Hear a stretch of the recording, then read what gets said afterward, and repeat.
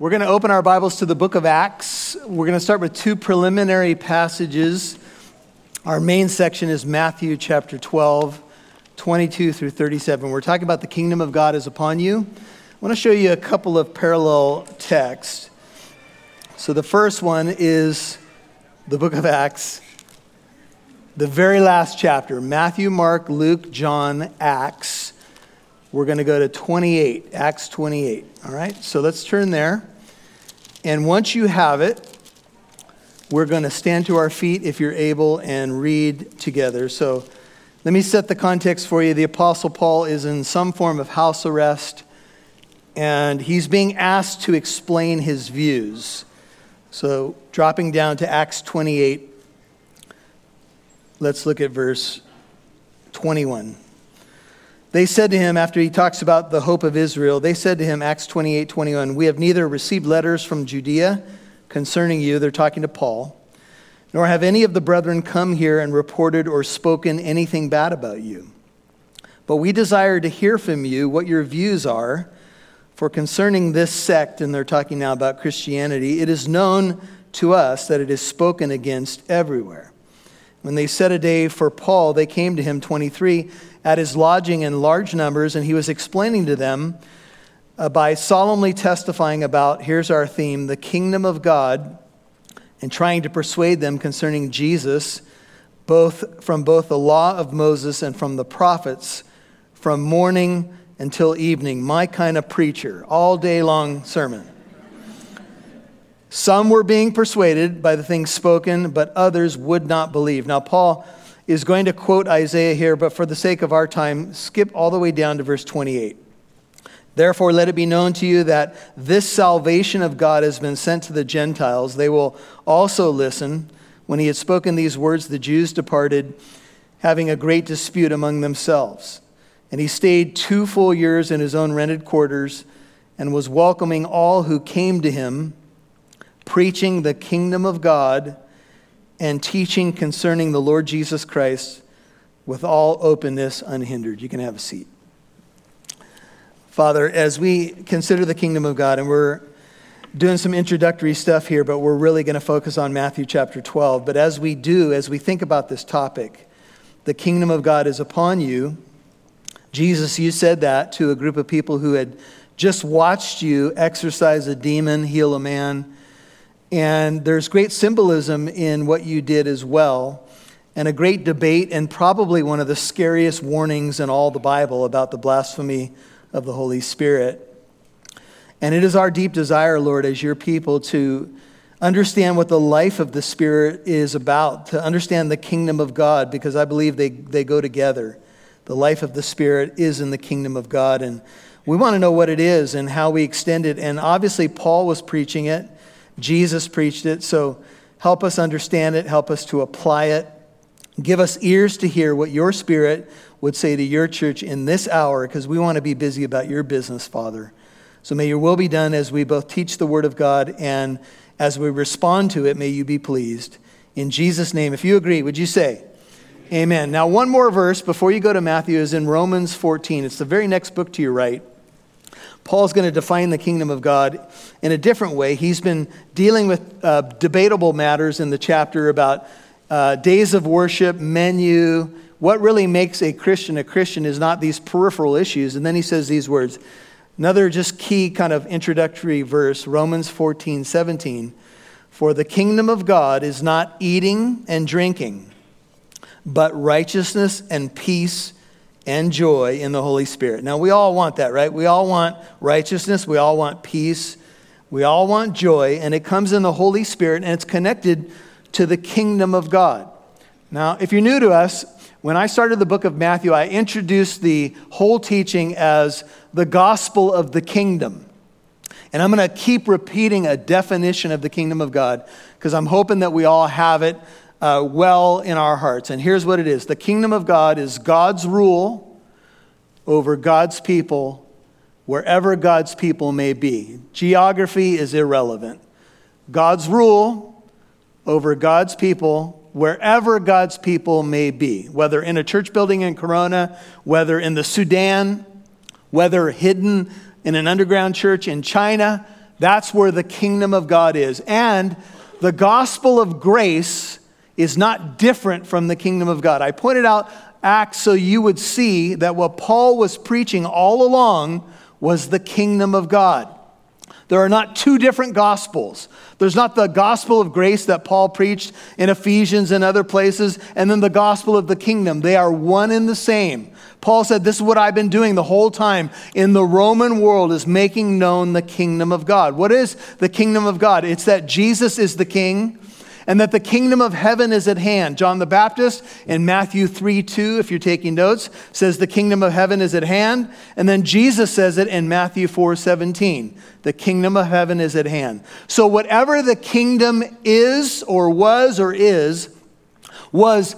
commencing upon the arrival of John the Baptist, and specifically in the arrival of the Messiah, the King of Kings and the Lord of Lords. Now, we've talked about the kingdom of God, and we've talked about that there is an aspect of an already not yet aspect of the kingdom. The kingdom is now. Obviously, the kingdom is spread throughout the world. About a third of the world's population professes a Christian faith. So that's significant, right? From 12 disciples in Galilee to, billions of people now professing faith in Christ. Not to mention the millions and billions over 2,000 years of church history. So we've been digging out this idea of the kingdom of God. And I've been trying to say to you that your Christian life is much more than a sinner's prayer. Your Christian life is much more than just making a single profession at a camp and then going about your business. Your Christian life is about Jesus being your king, which is a synonym for Lord. Jesus is the Lord of the church. He reigns in his people. And that's what the kingdom of God is about. And the benefits of the kingdom are peace and joy, love in the Holy Spirit. The benefits of the kingdom are the power of the Spirit within the kingdom. The benefits of the kingdom are that we tell people there's a king who's ruling and reigning, seated at the right hand of the Father. He's ruling now. Ultimately, every knee will bow. That's the not yet aspect. Every tongue will confess. But right now, he does reign, and he reigns in his people. And my question is, does he reign in you? And are you trying to extend the kingdom of God? Do you tell people there's a king named Jesus who came to die for your sin and rose for your justification? This is the good news of the gospel. And it's not two different gospels, it's one gospel. Jesus is the king who laid down his life. Now, the king has been doing his work in the Gospel of Matthew, and he's been going around doing good, anointed by the Holy Spirit, Matthew chapter 12, if you turn there in your Bibles. And we're going to watch him do another miraculous healing, which is going to become both, it's a real healing, but it's going to become symbolic. So let me introduce the first verse to you. And this, if you're a note taker and you like to do headings, call this the miracle and its symbolism. The miracle and its symbolism. Verse 22 says, then, that's after a brief time of withdrawal from confrontation with the Pharisees. Once again, it resumes. Then there was brought to Jesus a demon-possessed man who was blind and dumb. All the modern translations, I think, say blind and mute. And Jesus healed him so that the dumb man spoke and saw. Now, Jesus, we saw kind of a summary verse last time we were together, and it says Jesus healed them all, and we have really no detail.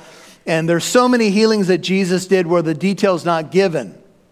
And many healings that Jesus did have maybe no symbolism at all.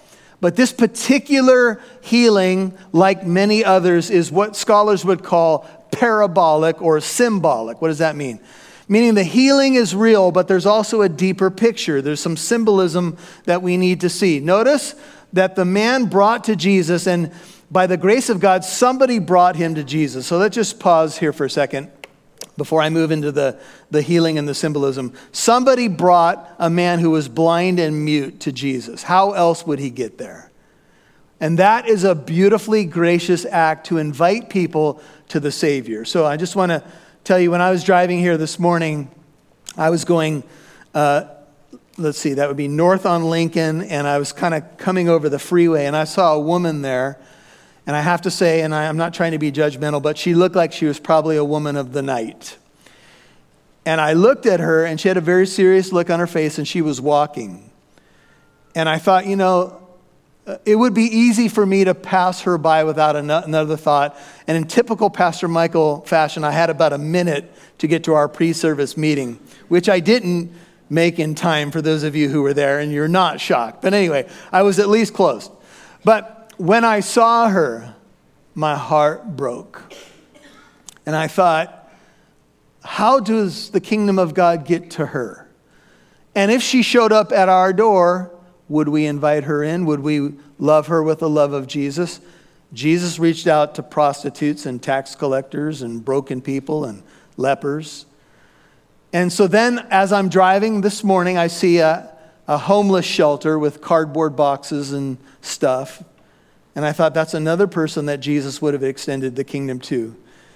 And then one of our safety team and helps out in the courtyard said to me that, Pastor Michael, as you were saying things about demonic possession and this mute and blind man, a man walked up and he was leaning on the wall outside here just as you were preaching that the speaker was sending out your word into the neighborhood, thank God. And he said it was extra loud this morning, and he said, I saw the man and I started to approach him, and when I said something to him, he couldn't talk. He was so intoxicated. And you were talking about a man who couldn't speak and couldn't see. Turns out another brother went up to him, and he speaks Spanish, and he was sharing about how he had abused alcohol over the weekend, and he was afraid to come onto the church grounds. There was a fear in him. So, brothers and sisters, our faith, the kingdom of God needs to be extended. Amen? And I know you all have a heart for that, and I know that's really the overflow of your heart, but that's something that we're watching Jesus do. And in this case, someone desperate was brought to him. How could a man who was blind and couldn't talk cry out to God? How would he know about Jesus unless someone brought him to the king? And they did. And Jesus did in his normal fashion.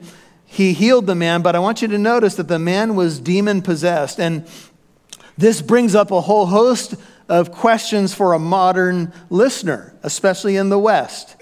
What is demon possession, and is it something that does happen today, and where does it happen, and why does it happen? And there's all kinds of questions about these topics. And I'll just say, if you had gone on a missions trip to a place of the world where the occult is practiced, or they do magic, or they call on spirits, you might see a lot of darkness. And some of you grew up maybe with a relative, or you grew up in a where you were exposed to some occultic dark stuff, or maybe you dabbled in it yourself.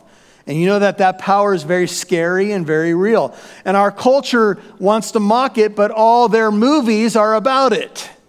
Amen? And they make them more and more fantastic in the special effects and the scary stuff. And people basically show up at the theater. And Dr. Martin, many years ago, who wrote The Kingdom of the Cults, said when the first Exorcist movie came out, he was in the theater, a big strapping guy comes in, over 6 foot, built, sits down and says, okay, I'm here now, scare the hell out of me. Direct quote. It's like there's something in us that's fascinated by that dark side, but yet there's people that also mock it. Well, in first century Israel, whatever was going on there were a lot of people demonized. And Jesus came to set the captives free. And in this case, the demon, according to Mark's account, when the demon was cast out, that's when the man could see and speak. So in this case, the demon had caused a physical malady on the man. Now here's where we want to be really careful in our theology. We know we're in a fallen world, and sickness does happen. People experience blindness. There are some people who are mute. There are people who have a whole malady of issues, and it's not always directly linked to something you did wrong, nor is it always directly linked to some sort of spirit. But when the devil has an opportunity, he loves to destroy mankind. Namely, to destroy the image of God in man, the imago Dei, if you will. And this is what he does. He wants to turn you into something unrecognizable as a human. That's why, remember the demonically possessed men at Gadara? No one even wanted to deal with them anymore. They cut themselves. They shrieked at night. It was an ugly scene. This man Basically, if you want to describe his life as a house, Spurgeon says that the enemy had so essentially taken over the house that he stopped up the windows and closed the door of the soul. And Spurgeon asked, how could one in this condition escape without the mercy of the Savior? What are we to do when we watch mankind in these kinds of desperate straits? And there are people all over the world in terrible conditions, and in some cases, apparently, there's a demonic influence. Let me just give you a parallel text. This is Luke 13, 11 through 13. Just write it down. You don't have to turn there. There was a woman, behold, who for 18 years, says Luke, had a sickness caused by a spirit. Luke 13, 11. She was bent over double and could not straighten up at all. When Jesus saw her, he called her over and said to her, "Woman, you are freed from your sickness." And he laid his hands upon her, and immediately she was made erect again and began glorifying God. For you note takers, that's Luke 13, 11 through 13. Here's what's going on. Woman in the synagogue, she's bent over something like this for 18 years. A good buddy of mine said he heard a preacher say 18 equals 666. A spirit had put such a burden on her body that she couldn't even raise herself up. And she becomes a metaphor for what the other thing the devil wants to do, which is put all this weight on all of our shoulders, right? So that we can barely even move anymore. She represents people under religious burdens and demonic burdens, and Jesus raises her up, makes her erect again, deals with the spiritual situation. Again, I want to reiterate, I want to be very careful. There's not a demon involved in every sickness. In fact, it may be pretty rare, but on certain occasions, a demonic influence can cause something like this, and indeed it had. And in this case, it had shut the man's eyes and shut his mouth. And let me just say to you that that's really what Satan wants for you. He wants to shut your eyes to the things of the Spirit, and he wants to shut your mouth so that you don't praise God, so that you don't speak the glory of his name, so that you know, have you ever seen some people that are so devastated by life, or that so much damage has been done to them, they can't even speak anymore? You ever seen someone who's maybe a drug addict and they have weird twitches in their body? It's just a strange thing, but the enemy is on the prowl. Jesus came to kick down his door and set captives free. Amen? And that's why I'm standing here today. Because the Lord Jesus Christ, the King of glory, reached down into my mess and rescued me and washed me in his blood. That's a good time for a hallelujah right there. Thank you. That's the miracle. Now, what do you think the blindness and muteness is symbolic of in the man?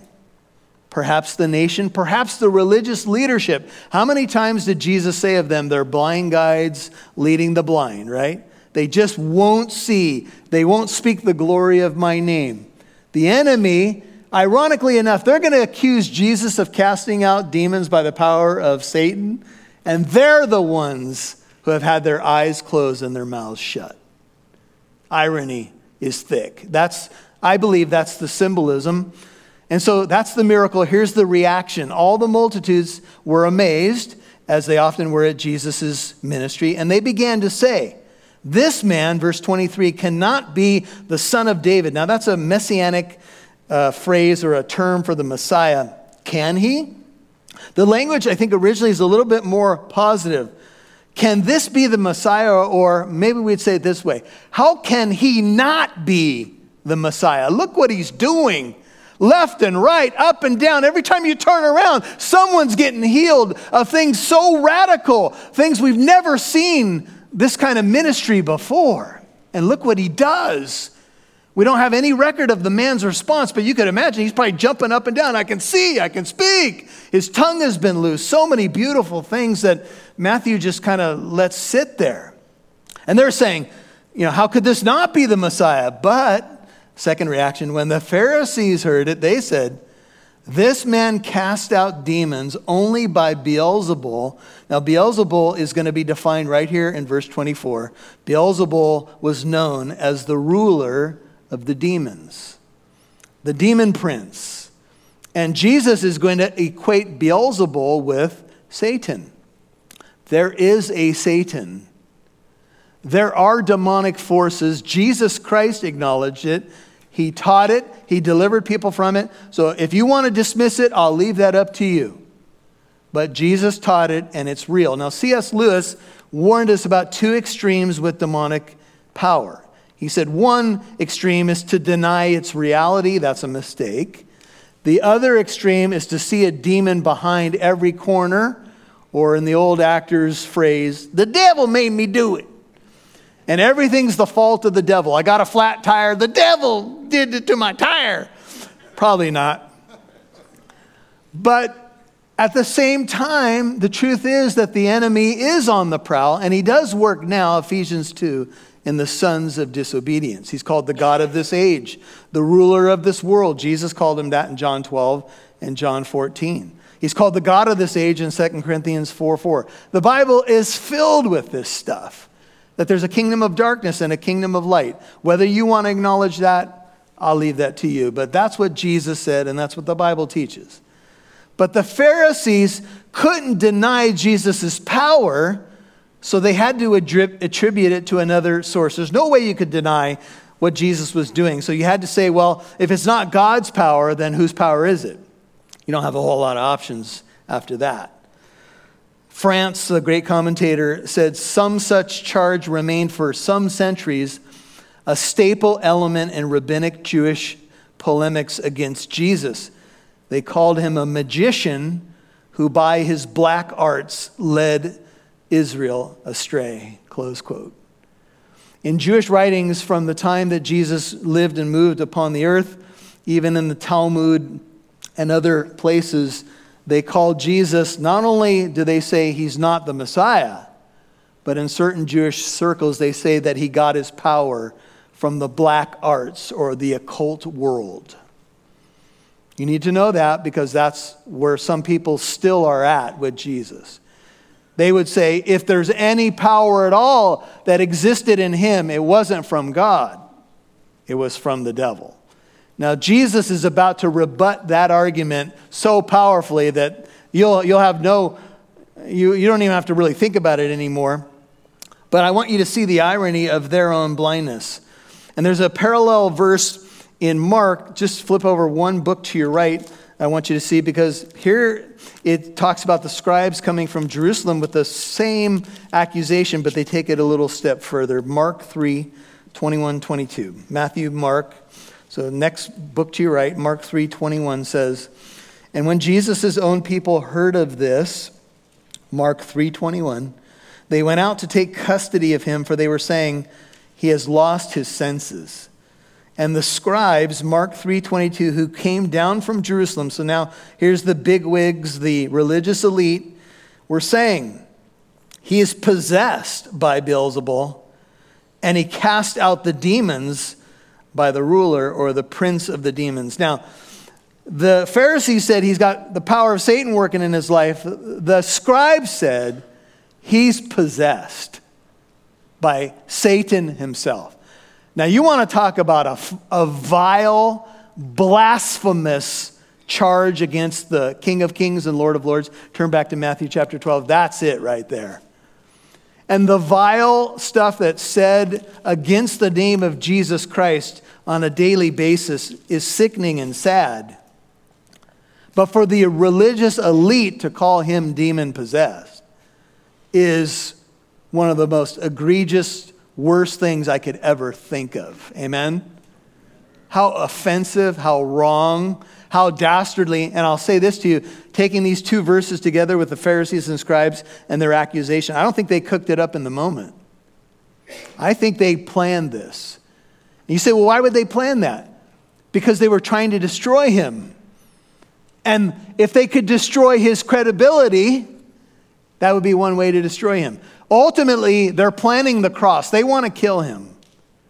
But another way to destroy a person is to destroy their credibility or to begin to incite people with thoughts like, well, yeah, he has power, but the power source is in question. See what they're doing? This is blasphemy at the highest level. They were ascribing the power of heaven to the power of hell. They were calling what Isaiah says in Isaiah 5, I think it's verse 20, they were calling ultimate good evil, and they were calling evil good. And they were going to fall under the judgment of God. Can you see why Jerusalem was destroyed in AD 70 now? Can you see why Jesus said to them, you're so blind, you got to come up with ways to protect your little kingdom here, because you just won't be open to the fact that I'm the Messiah. They called him Beelzebul. If you look at that name just for a moment, Beelzebul may tie to the god Baal in the ancient world, but it literally does mean master of the house or ruler of the demons. And so if you listen to Christian radio, or you've done your good share of reading on the topic of Satan and never done a study on his origins, most Orthodox scholars say that Satan is a fallen angel and that he's the ruler of kind of a rebellion of angels. But the Bible is not as dogmatic on this as we might think. We infer some things from Isaiah 14. We think Satan's being talked about there, Ezekiel 28. There's a little bit of debate there, but I hold the traditional view that he's a fallen angel who fell from his place of privilege because of pride. So that's a secondary issue. But here's Jesus' response in verse 25. And knowing their thoughts. So you move from the miracle, the response of the crowd and the Pharisees, to now Jesus' rebuttal, if you're doing headings here. Verses 25 through 27, the rebuttal. And knowing their thoughts, wow, he said to them, any kingdom divided against itself is laid waste, and any city or house divided against itself shall not stand. Now, Jesus knew their thoughts. What thoughts did he know? And were they just thinking it? Because it seemed like the crowd said, he must be the Messiah. And the religious leadership said, no, he does this by the power of Beelzebul. And it seemed like there was a little bit of a back and forth. Did he need to read thoughts? Were they just muttering it among themselves? Or were the thoughts that he knew beyond their immediate accusation to, I know what you're planning. I know why you're saying what you're saying. He knows a thought before I think it, a word before I speak it, Psalm 139, right? Jesus is God. Whether he's gotten a word of wisdom from the Spirit or whatever, I'll let you decide.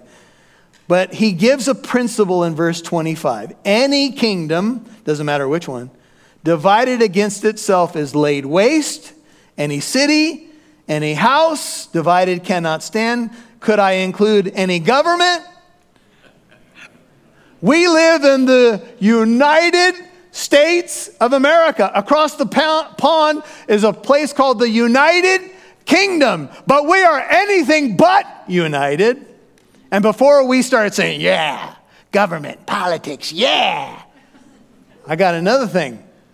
I'm not sure the church is united. And when you say, well, how do you get united, though? I mean, what is it that unites a people? You could say, well, from the standpoint of a country, it's maybe patriotism. And what is patriotism? Well, it's a commitment to a document called the Constitution. Okay, well, are we united around those things? I don't think so. The country seems to be split in half in the good old US of A. How do we get back to being united, and what will unite us? If there's not core values that unite us, what will unite us anymore? Why would we fight for something if we don't even believe in what it stands for? Something to think about. But we could talk about households, we could talk about churches, and Jesus just says, look, if a house is divided, a government, a church, a country, whatever you want to talk about, it will not stand. In fact, it will be laid waste if we forget who we are and what we stand for. And let's just talk about the church for a second. Why are we divided in the church? Well, we're supposed to be united about essential things, but the church has compromised in so many areas, it's hard to keep track of what's going on anymore. And this, like the Constitution for our country, this is our Constitution right here. Amen? So, Jesus says, if Satan cast out Satan, 26, he's divided against himself. How then shall his kingdom stand? Jesus, using a logical argument, if you like logic, He's going to use a logical argument and basically say this. So you're telling me that Satan takes over a house, closes the windows, shuts the door, dominates an individual, and then Satan goes to set that people free from one of his minions. Why would he do that? If you have already had control over a territory and your soldiers were there occupying it, would you go fight against your own soldiers? And we're going to get them out of there. Why would you do that? You already hold the territory. That makes no sense. Why would Satan cast out Satan? He'd be fighting against himself. He'd be divided. But some of us need to look at some of our relationships and ask why we treat each other so terribly when we're supposed to be united as well.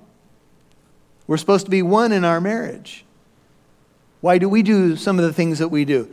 But Jesus' argument is what logicians, those who study logic, call a reductio ad absurdum. Jesus reduces their argument to absurdity. He simply says, that's ridiculous. That makes no sense. I love the fact that Jesus used logic. By the way, Jesus is the most brilliant mind that ever walked the planet. Anybody who ever tangled with them, they went away with their tail between their legs. Anyway. And so Jesus says, look, that doesn't make sense. And if I, by Beelzebul, cast out demons, by whom do your sons cast them out? Maybe they're literal sons, at least people in their community. Consequently, they shall be your judges. Now, according to my understanding of history, in the first century, Jewish exorcists went from town to town. And they would use whatever was at their, whatever was within their ability or their knowledge, whether it be, an object or whatever, to try to free a person from demonic possession. In the book of Acts, there were 7 sons of Sceva, a Jewish high priest, and they were going around doing this, and they had heard about the success of Paul's ministry, that his headbands and his apron during work was being used to cause miracles, and it was causing all kinds of people to be delivered. And so they thought they tried it. They encounter this demon-possessed man. They say, by the Jesus whom Paul preaches, come out. And the demon responded, always inconvenient when that happens. He said, Paul I know, and Jesus I know, but who are you? Ruh-roh. And the Bible says that the demon-possessed man beat the stuffings out of the 7 sons of Sceva so that they ran out of the house bleeding and naked. 1 on 7, it was no match. He had demonic power. And he beat him up, and it was news at 11, 7 sons of Sceva running out of the house, bleeding, beat up by the Jesus whom Paul preaches. You better know the Jesus whom Paul preaches before you go using the name of Jesus, amen? But here's what Jesus is saying. If these guys have had any success at all, and they've delivered a person from demonic possession by the power of God, are you going to accuse them of using the power of Satan like you've accused me? Now, there is no record in any literature that any ancient exorcist even comes close to what Jesus did. The point Jesus is making is that if they even have an ounce of success, do you accuse them of delivering people by Satan's power? I don't think so. Another part of his logical argument that they target him unnecessarily. Luke 17:20 and 21 reads this way. Now, having been questioned by the Pharisees as to when the kingdom of God was coming, Jesus answered and said, the kingdom of God is not coming with signs to be observed, nor will they say, look, here it is, or there it is, for behold, the kingdom of God is in your midst. When Jesus came, he demonstrated the power of the kingdom. When Jesus was getting ready to go back to heaven, you know what he said? Wait in Jerusalem until you receive power from on high. And on the day of Pentecost, what happened? The church received the power of the Holy Spirit. And now, within the kingdom of God is the power of God. The life of the Spirit. Do you know about the life of the Spirit? Do you know who the Holy Spirit is? Do you know he lives inside of you when you get born again? So here's how it works. Once you become a Christian, your life is like a glass. Let me take a drink. And the Spirit of the living God seals you at the moment that you're born again.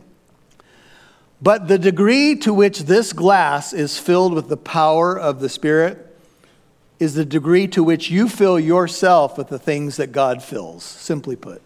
What does he fill? Worship, the Word of God, fellowship, doing good, the community of the saints.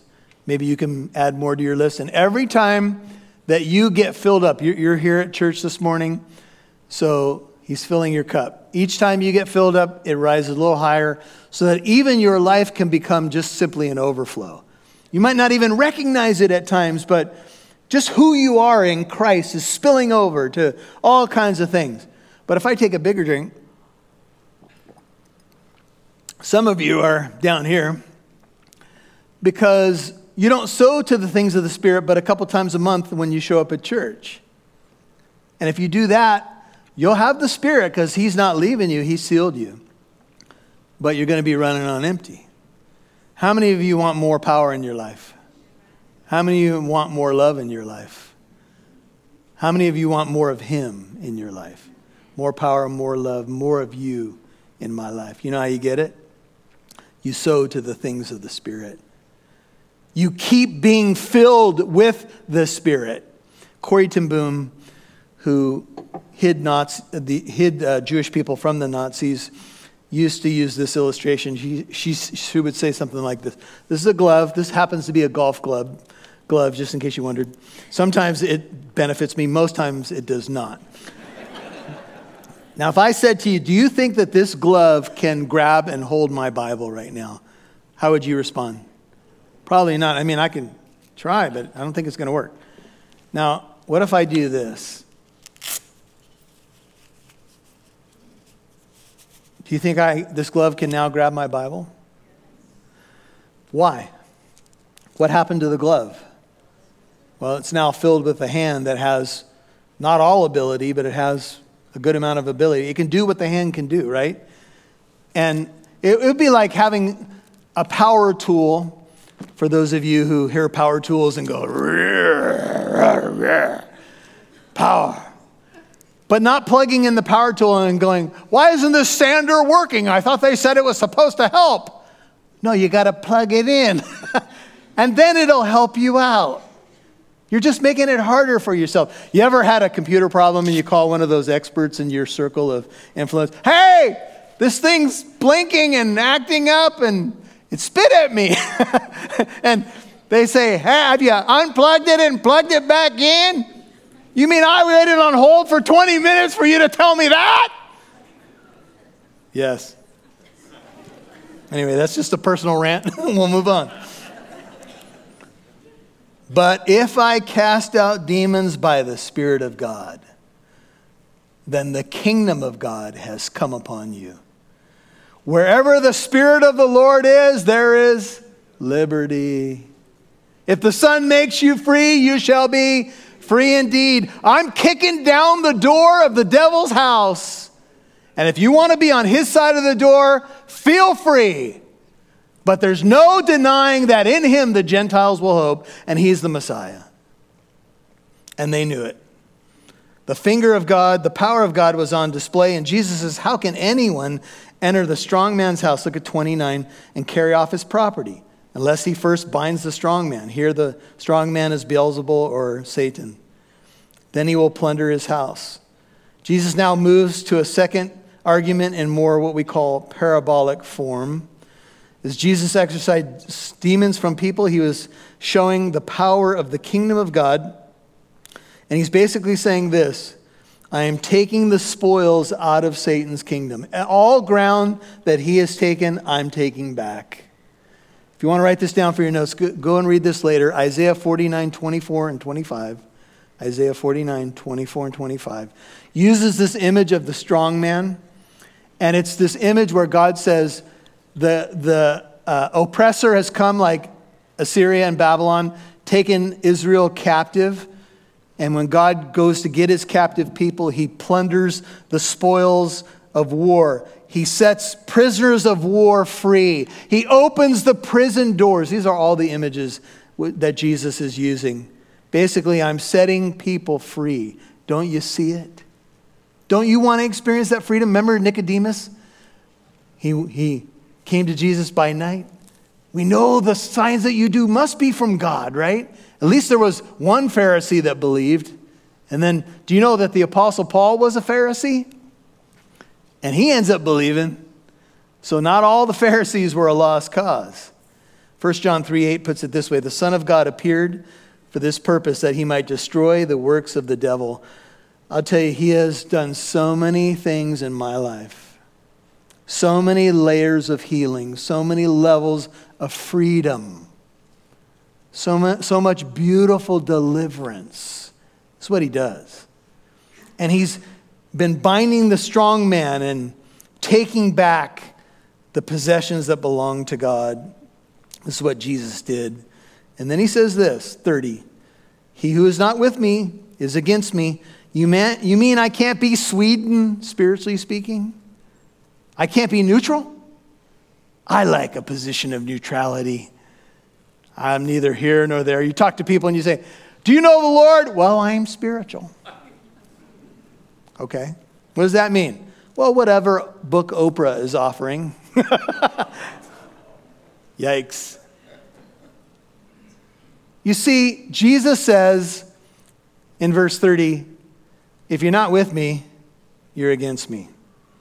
And if you don't gather with me, and that's what he was doing, he was gathering in the broken, the prisoners of war, if you will, then you scatter. Therefore I say to you, any sin and blasphemy shall be forgiven men. If you have an ESV, verse 31, every sin and blasphemy shall be forgiven men. And all God's people said, thank you, Lord. Every sin is forgivable in Christ. Amen? Every sin I've ever committed. You mean adultery is forgivable? Yes. Murder is forgivable? Yes. You go down the list. It doesn't matter what you've done. You've lied, you've stolen, you've cheated, you've broken every commandment multiple times. And even if you haven't, you've lusted in your heart and you've hated in your heart. You've broken the commandments. You're in trouble. I'm in trouble. However, every sin is forgivable in Christ Jesus. That's what Jesus said right there in verse 31.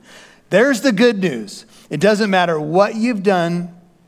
It was nailed to the cross of Jesus Christ. This is not an excuse to sin, but this is a declaration that if you're in Christ, you're a forgiven person. God is no longer counting your sins against you in Christ. I mean, hallelujah. Because I'll tell you what, if he kept a record of my sins, I'd be dust. But he's so good. And I wanted to give you the good news before I give you the scary news. But blasphemy against the Spirit shall not be forgiven. And whoever shall speak a word against the Son of Man, that's Jesus, it shall be forgiven him, thank God. But whoever shall speak against the Holy Spirit, notice, it shall not be forgiven him either in this age or the age to come. And most would say the age to come is the kingdom age or what's ahead of us in the resurrection. Blasphemy of the Holy Spirit. Go on a Bible Q&A website and see how many times people have asked, what is blasphemy of the Holy Spirit? How do you commit it? Did I commit it? What do I do if I did commit it? And many tender souls have lost sleep over this. A word popped into my mind. Oh no! I'm condemned forever. Well, I don't want to make light of it because some of you have been there and you've thought, I committed it, that's it, I'm done. No forgiveness for me. No, that's not what the blasphemy of the Holy Spirit is. In fact, some scholars believe that the blasphemy of the Holy Spirit is only limited to this historic moment because the Pharisees know who Jesus is and they attribute his power to Satan. That's blasphemy of the Holy Spirit. And there are even books you can read on this where some would say that Jesus' words don't mean that they're entrenched in the sin. He's warning them that they're on the verge if they don't repent. So I'll just say this to you. If you are worried that you committed blasphemy of the Holy Spirit or you have any doubt in your mind, you haven't committed it because you would have no tenderness to be worried about it. You'd be accusing Jesus of being from the dark side. You with me? You haven't committed it. I think we can say that authoritatively. But what it would look like is to look at the facts of Jesus right in front of your face, and despite that, still blaspheme his holy name. Still attribute his power to the evil one. That is the most vile blasphemy of all. And it's a chilling warning because it says there's no forgiveness in this age or the age to come. Just a thought. Does that mean that some sins will be forgiven in the age to come? Is that implied? And what does that mean? I don't know.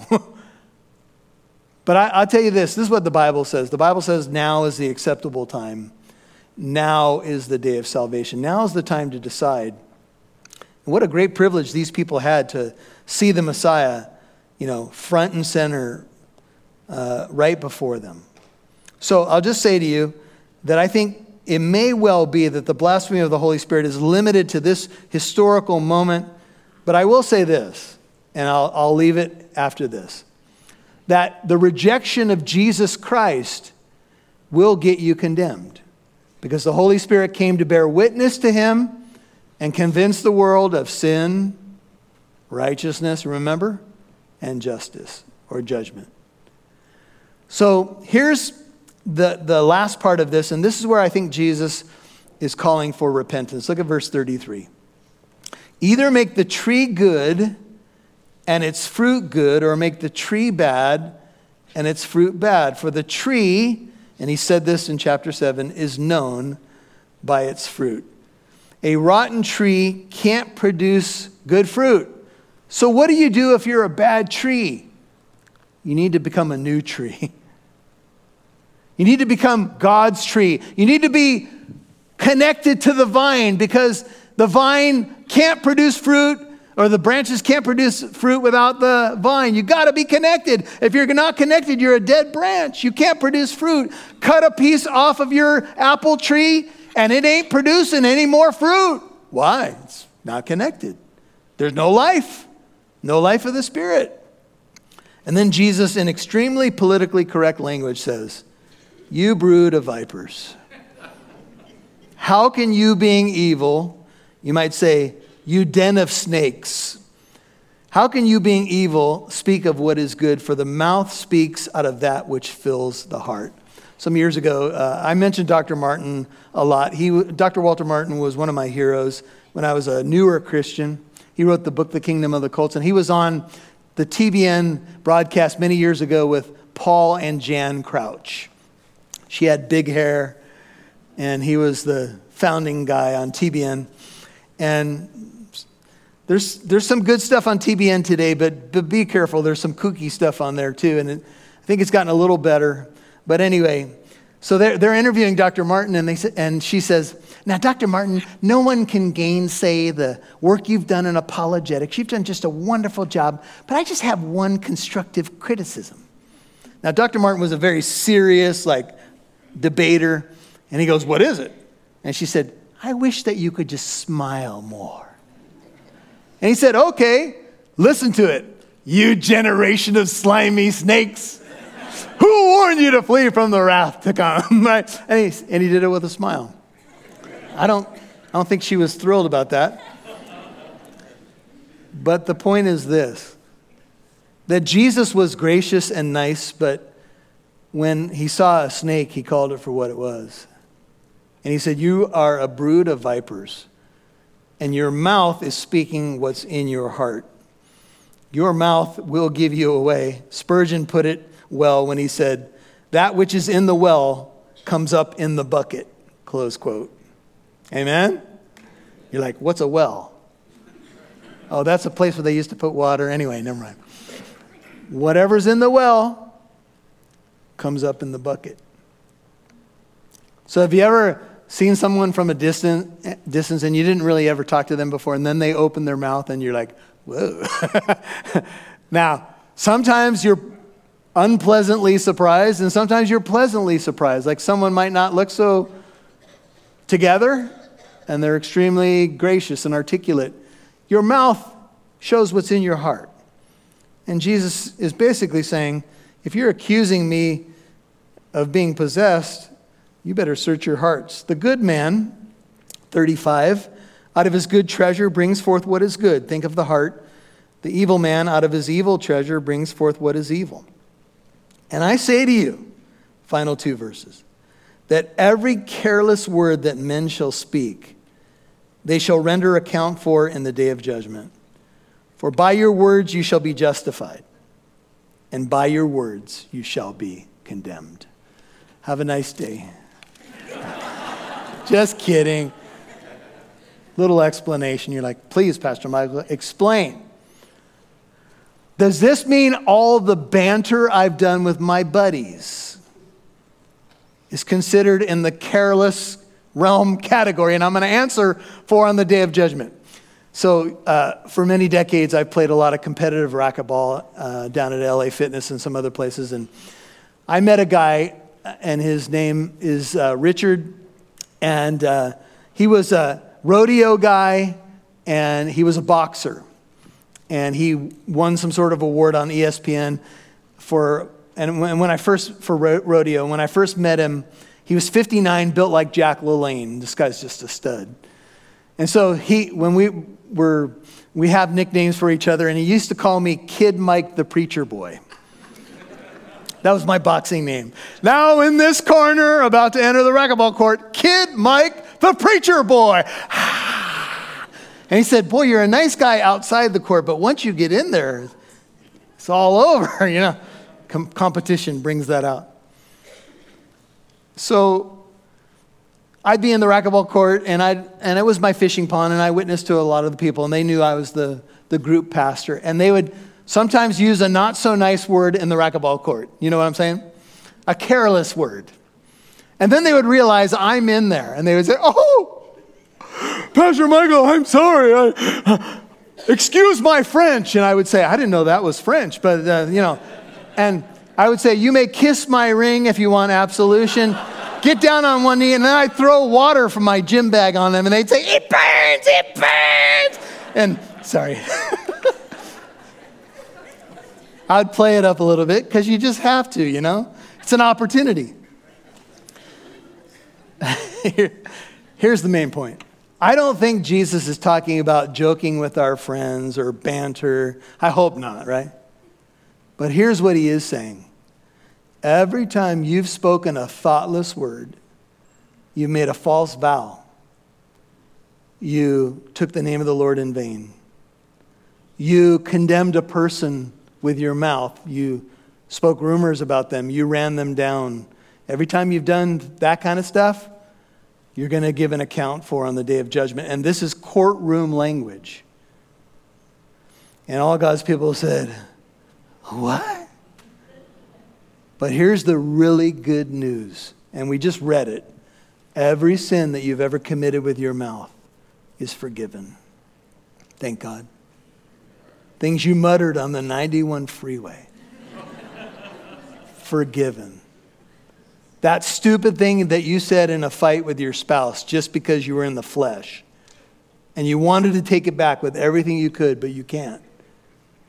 Forgiven. If you're in Christ. If you're not in Christ, I got some sobering words for you. You're going to give an account according to Jesus for every careless word you've spoken. And I'll tell you what. That alone makes me tremble. But if you're in Christ, you're a new creation and you're forgiven. So what do we do? Well, maybe you're listening right now and you're not sure you're in Christ. Here's what the Bible says. If you confess with your mouth Jesus is Lord, Romans 10:9 and 10, and believe in your heart that God raised him from the dead, you'll be saved. Here's the explanation of verse 9. For with the heart, man believes, resulting in righteousness. He's made right with God. He gets the righteousness of Christ. And with his mouth, he confesses, resulting in salvation. Would you pray with me? Father, I know the room is filled with many believers rejoicing in forgiveness in Jesus Christ. The good news of the gospel of the kingdom, the King paid our ransom. died on that terrible cross, rose from the dead, ascended into heaven, reigns at the right hand of the Father. And because of that, Lord, and because you sent your gracious Holy Spirit to your people, I mean, we're more than conquerors through him who loved us. And we know nothing separating us from your love, not our mistakes, not the enemy, nothing. You've taken us to yourself, and we're so grateful. Our position in Christ is safe. We're born again, we belong to you, we're forgiven, and we're grateful. But perhaps there are some who have been in church a long time and don't know the King personally, don't know the power of the kingdom. And maybe you're listening to the sound of my voice right now and you're really searching your heart because you're not sure that you're born again of the Holy Spirit. Well, the good news is that you can right now believe and confess. And so would you just bow your heart? And there's no perfect words here, but it is something like this. Lord Jesus, King of the universe, I repent of my sin. I thank you that you died on that terrible cross for me. Pray it if it's you. I believe in your resurrection, and I believe in who you are, what you did, how you lived, how you died. I believe you're the King, and I'm asking for your forgiveness and that you would bring me into your kingdom and into your family. Just that simple. Let me be born anew of your Holy Spirit. Maybe you're a person who's just feeling really parched and you're like, man, I need a time of refreshing from the Spirit of God. I need to get back to the life of the Spirit. Praise God. What a good desire. Maybe you would do a little business with your King. And Father, for this precious church, we cry for more love, more power, more of you in our life. And we know that that's going to really be largely up to what we decide to do this week. So help us draw near to you, and you will draw near to us. Help us, Lord, with all of our distractions. It doesn't mean we can't relax or watch a show or enjoy other stuff. It just means we've got to find regular times to get filled up. Help us be better at that. Help me be better at that, Lord. Because you promise you give the Spirit without measure. You're so good. And right now I just pray for a fresh outpouring of your Spirit upon your gracious people, Lord. Bless them, fill them, strengthen them. Give them a great week walking in the power of the Spirit. I pray in Jesus' name. If you agree, would you say, amen? Let's stand.